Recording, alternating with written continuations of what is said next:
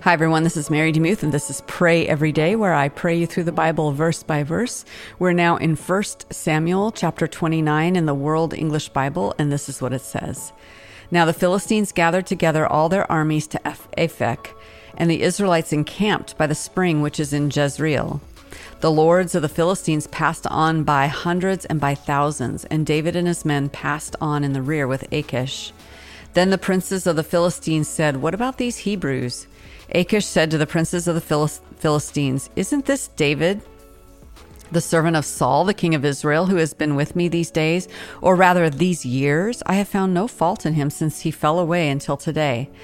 But the princes of the Philistines were angry with him, and the princes of the Philistines said to him, "Make the man return, that he may go back to his place where you have appointed him, and let him not go down with us to battle, lest in the battle he become an adversary to us. For with what should this fellow reconcile himself to his Lord? Should it not be with the heads of these men? Isn't this the David of whom people sang to one another in dances, saying, Saul has slain his thousands, and David his 10,000s? Then Achish called David and said to him, "As Yahweh lives, you have been upright, and your going out and your coming in with me in the army is good in my sight. For I have not found evil in you since the day of your coming to me to this day. Nevertheless, the Lords don't favor you. Therefore, now return and go in peace, that you may not displease the lords of the Philistines." David said to Achish, "But what have I done? What have you found in your servant so long as I have been before you to this day, that I may not go and fight against the enemies of my lord the king?" Achish answered David, "I know that you're good in my sight, as an angel of God. Notwithstanding, the princes of the Philistines have said, he shall not go up with us in the battle. Therefore, now rise up early in the morning with the servants of your Lord who have come with you, and as soon as you are up early in the morning and have light, depart."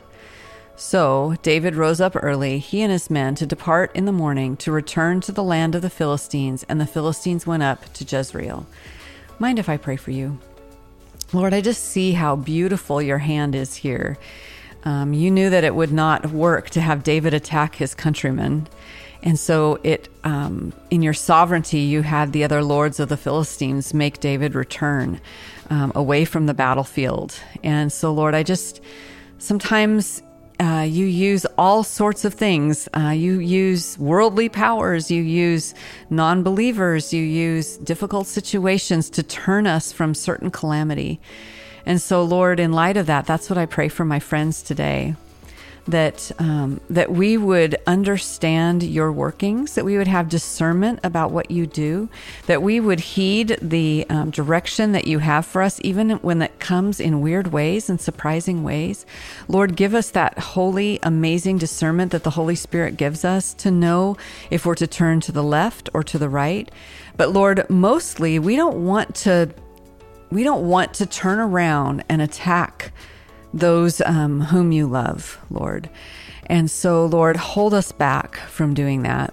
Lord, there is so much strife and discord in the church today. We are supposed to be a city on a hill. We're supposed to be the light unto the world. We're supposed to be part of the kingdom that brings the light to the darkness. And yet, if we infight and bite and devour one another, how are we ever going to show that your love is the best?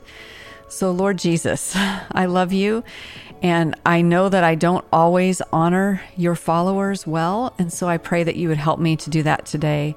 And Lord, if we're tempted today to say something nasty, to say something mean, to say something divisive, would you put a hold on our tongue?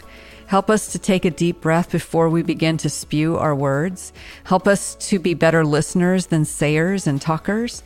Help us to of course, Lord, I know that you ask us to speak truth, especially if things are wrong in your church, but you also admonish us, or Paul admonishes us, to speak the truth in love. And Lord, I think we've fallen more in love with speaking the truth in harshness than we have in speaking the truth in love. So teach us what that means. How do we handle that? How do we have a calm voice? How do we love while we speak truth? This is a hard thing, and it's part of our sanctification journey. And I pray that you would teach us how to do that so that we wouldn't bring injury to the body of Christ. And Lord, I know many of us are injured by the body of Christ. And so I pray that no root of bitterness would come up, that we would learn to forgive. And Lord, I know it doesn't mean mean that we need to jump right back in, but just tenderly approach the next step of our lives. But Lord, help us to be kind with our words and help us to know when to hold back. I pray in Jesus' name. Amen. Thanks so much for listening to Pray Every Day. So grateful for you. If you want to help support the podcast, you can leave a review on iTunes, Stitcher, Spotify, however you're listening to this. But even more than that, I don't really care about these 5-star reviews, blah, blah, blah. I'm really more interested in people who are lonely, who need prayer, that they would have prayer. And so if you could just find this link and share it, you can go to prayeveryday.show to do so and share it with a friend who might need it. I just would be so humbled by that. Thanks so much and have a great day.